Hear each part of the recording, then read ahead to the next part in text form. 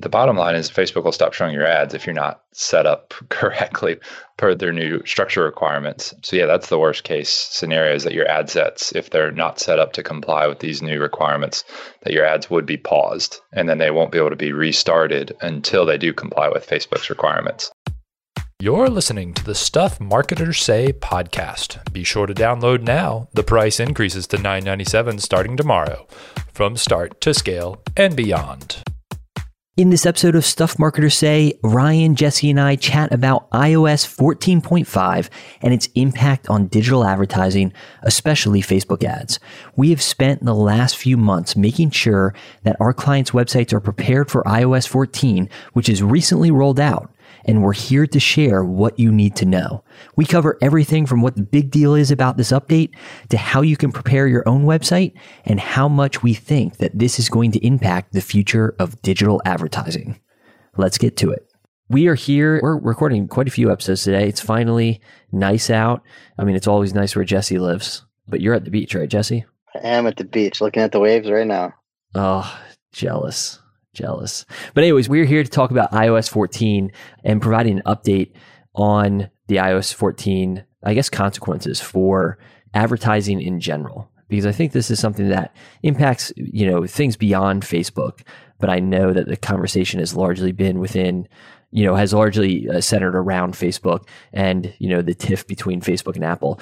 So Ryan, maybe you can just give us an overview of what's going on with iOS 14. What is iOS 14 and then why does it matter? Yeah, sure. So, I think this is something that people have been talking about it for what feels like forever now, but it's finally here. The changes on Apple's end finally dropped yesterday, I believe, or Monday was the first day it started rolling out. But the backstory with it is basically Apple announced a while ago that, hey, we're going to start being the champion of the individual user's privacy. And so we're not going to let third-party apps like Facebook and any third-party app collect any identifying information from someone on our iPhones unless that person has explicitly allowed that to happen. So in the past, that's never been the case. Facebook and Instagram have always been able to collect all this information on you unless you explicitly disallow it or tell them not to do it. Well, so that's kind of been flipped on its head now to where you actually have to allow them to do it. So that's been an interesting change where they've kind of flipped that on its head, and that now users are having to explicitly allow their data to be shared with Facebook. So Apple is claiming to be the champion of the user privacy. Facebook is saying, hey, Apple, you're making our users' experience actually poorer by doing this, because now instead of seeing personalized ads based on the data Facebook has collected about me, I'm going to be seeing random ads for stuff I'm not interested in now, because Facebook just doesn't have the data on me to actually show me personalized ads anymore. So that's Facebook's argument. That's Apple's argument. They've gone back and forth about it to the extent of like taking out full page ads against each other in the New York Times. So it's a pretty big spat. But Apple's changes finally dropped this week. So we've seen the kind of the beginning effects of what that'll look like with these changes live now. And yeah, it's been an interesting series of events up to this point, and a lot of preparation on advertisers' ends to make sure that they're ready for this, which we'll get into further on in the episode. Yeah, and Jesse, anything to add to that? I don't think so. Not on the technical aspects of it. I think that one thing to point out at a more broader scope is that this is something that I think is going to be the start of a conversation that's going to last the next, handful of years and beyond, as the battle between privacy and big data becomes more and more prevalent, as people start to understand what that information can be used for. And, in some circumstances, Google's been doing this to everyone's emails, in their Gmail accounts for, since the inception of Gmail. But they've been scanning emails and stuff like that. And so I think that as some of this privacy, and as Apple is leading the charge in these conversations about privacy and starting to set policies around those things, I think that we're going to start seeing changes come as more and more companies get behind that or take a stance, with Apple or with Facebook. And I don't think that necessarily makes something that's this is the death of digital marketing or anything like that. I don't think that it's going to be that dramatic. I think that it could change some things. But as an advocate for, privacy myself, I think that, there's going to be some really good things that come out of this. And I think that there's going to be some things that require, having to jump through some more hoops like we're seeing with the latest update and Facebook's responses, which, Ryan mentioned we're going to get into. But I think that that's just something to keep in mind, is that I think this is just the beginning of these conversations that are coming out. It just happens to be, they're really starting with a bang and making some noise with the update that they made. Yeah. And, it's one of those things where I feel like I have such a cynical view of, for Apple to say they're the champion users' privacy, it's like, I feel like that's comical.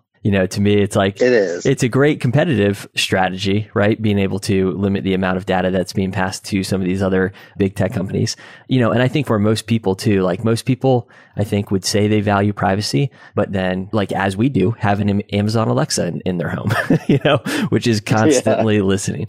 So anyways, not to go too far down that rabbit hole, because, that's a whole nother conversation, like you said, but, we should talk about really how this could, what specifically are our concerns when it comes to Facebook advertising? Yeah. So, the biggest impact and concern is just the sheer number of people that have iPhones, right? Mm-hmm. So, when we initially audited clients' accounts to see what the impact of this would be for Till's clients, there were some clients that have upwards of 80% of their traffic coming from iOS devices. So, sure. If all of a sudden 80% of their traffic, we can no longer collect identifying data on it for retargeting purposes, that's going to be a pretty big impact to the campaigns that we run for them and drastically change their results. But again, that 80% is more of the extreme. And then it's also assuming that the entire 80% of them also are on iOS 14.5 and have not opted in to share data. So it won't be that bad, but it does have a big potential to be a big impact, especially for some accounts more than others. And I would say on a reporting level, right, too, just in terms of understanding, whether a conversion happened because of a Facebook ad. Yeah, totally. And so that's where Facebook has rolled out some of these changes in advance that we've already seen, where even if they are collecting the data from the user, we're not seeing a 28-day conversion window anymore. We're limited to a 7-day conversion window now. And then in some instances, to get the modeled data that Facebook is going to provide now, you've got to go down to a 1-day window. So it's just your conversion window has been shrunk a lot. And depending on what your funnel is, if it's a longer than a 7-day journey for a customer, you may no longer be capturing that in your attribution for your Facebook ads is really the bottom line of it. Yeah. So I think like having benchmarks, just even in terms of like revenue and things like that, could be helpful in measuring the impact, because, if you're still running ads and, especially in the near term, Facebook still has an incredible amount of data. And again, I think that in the long term here, even in the medium term, that they're likely going to build tools that circumvent, I think a lot of these, restrictions that are being put in place. So I do think that, there's still going to be, I don't think it's going to be as blunt as, we have no data anymore that we can use to target. Like I still think that you're going to see, people who are running ads and having success with ads are going to continue to have positive impact, but it's just going to be harder to gauge exactly what's coming from ads, at least in the short term. Yeah. One thing that I'd add to that too is that Facebook makes a lot of money off of ads. It's not like they're just going to roll over and be like, well, we can't get any more data, so I guess that's it. So sure. It's definitely something that I'm sure that, and I've heard some things that they are going to be developing, just different systems that potentially respect a little bit more privacy of the user while still getting data that allows them to customize the experience and the ads that are served to the end users. So there's other things that are coming down the pipeline, and they're already like third-party tools that you can use to track customers across the customer journey. It's not quite as tied to Facebook as, just using the, Facebook pixel data, but, there are other options out there as well. Yeah, absolutely. And that's where, like Jesse was saying, Facebook has already implemented some changes to try to work around these new Apple policies as best they can. And a big one of those is what Facebook is calling aggregated event measurement. And so basically, instead of just sending events as they're happening real time from iOS devices, Facebook's now aggregating those and sending whatever event is the highest level event that was reached by a user. So for instance, if someone comes to your site, that would typically be a page view in Facebook, and then maybe they add an item to their cart. That would be an add to cart event in Facebook, and then they finally purchase. And so you'd have that purchase event. In the past, Facebook would have sent every single one of those events real time as it was happening. Now Facebook's only going to send the highest level event that was reached. So in that example, it would be the purchase event that was sent along. So that's one area where they've implemented that change to try to work within Apple's new confines. And that's really what users on Facebook's end have then had to adapt their ads to work within the new confines that Facebook has implemented. And the big two there are verifying your domains and then prioritizing your events, which has been a doozy of a process for a lot of clients to do both of those, but especially the domain verification. Yeah. And can you walk us through that? So I think that's a good segue into the second part of this conversation, which is, what are some of the steps that we've taken to make sure that our clients are in a good spot so that ads don't get shut down? And maybe that's a good place to start is, really, if you don't take some of these steps that Facebook has asked, people who or accounts that run ads with them to take, what are the consequences of not doing that? The bottom line is Facebook will stop showing your ads if you're not set up correctly per their new structure requirements. So that's the worst case scenario, is that your ad sets, if they're not set up to comply with these new requirements, that your ads would be paused and then they won't be able to be restarted until they do comply with Facebook's requirements. And so to avoid that, you've got to first verify your domain and then second, prioritize your events. The end goal of that is to be sending optimization events from a domain that you own and have verified. So for instance, if you've got a purchase campaign running in Facebook, you want to be able to send that purchase event from a domain that you've owned and verified. So a lot of clients are on third-party shopping platforms, whether it's Shopify or Teachable or Thinkific or something like that. And traditionally in the past, they would just be using a subdomain of Shopify. So it would be like mycart.shopify.com is where that purchase event is coming from. Well, Facebook is now saying that purchase event needs to come from a domain that you own. And obviously you don't own Shopify. So you've got to make a change to be able to comply with that. And platforms like Shopify and Thrivecart, Thinkific, all these third-party platforms, they've been a little bit slow to adapt to that, but they have adapted to it and have oftentimes made it pretty easy for the end user to comply with that and to be able to verify your Thrivecart domain or your Shopify domain and then send events from that. But that's the gist of what needs to happen for your account to be compliant with Facebook's new requirements. Yeah, absolutely. And then so the first step was verifying the domain, right? But then you also have to prioritize your events, right? Because like you said, you need to basically be able to tell Facebook what the highest level event is. So for instance, for a lot of us, that's a purchase event. When somebody goes to our website, we want them to make a purchase. We don't, want them to be sending the website view event when the purchase event is the prioritized one. So how do we go about prioritizing events in Business Manager? Yeah, so it's a subsection of Events Manager now. I think it's where you would typically see all your different standard events in their history. There's a new tab there now to be able to go in and prioritize your events. And so once you've verified your domain will show up there and you can click the little button that says prioritize events, and then order is just drag and drop ordering your events in the method that you want to prioritize them. So typically, like you're saying, purchase will be first, and then page view is already prioritized as the bottom by default. You actually don't even see it in there. But yeah, you'd have page or a purchase event up at the top, and then whatever order is most important to your business down below that, whether it's if you're running webinar campaigns or lead gen funnels, that would affect your prioritization order in there. And then on the purchase event, one thing in particular about that one is it actually has the option to toggle on value optimization.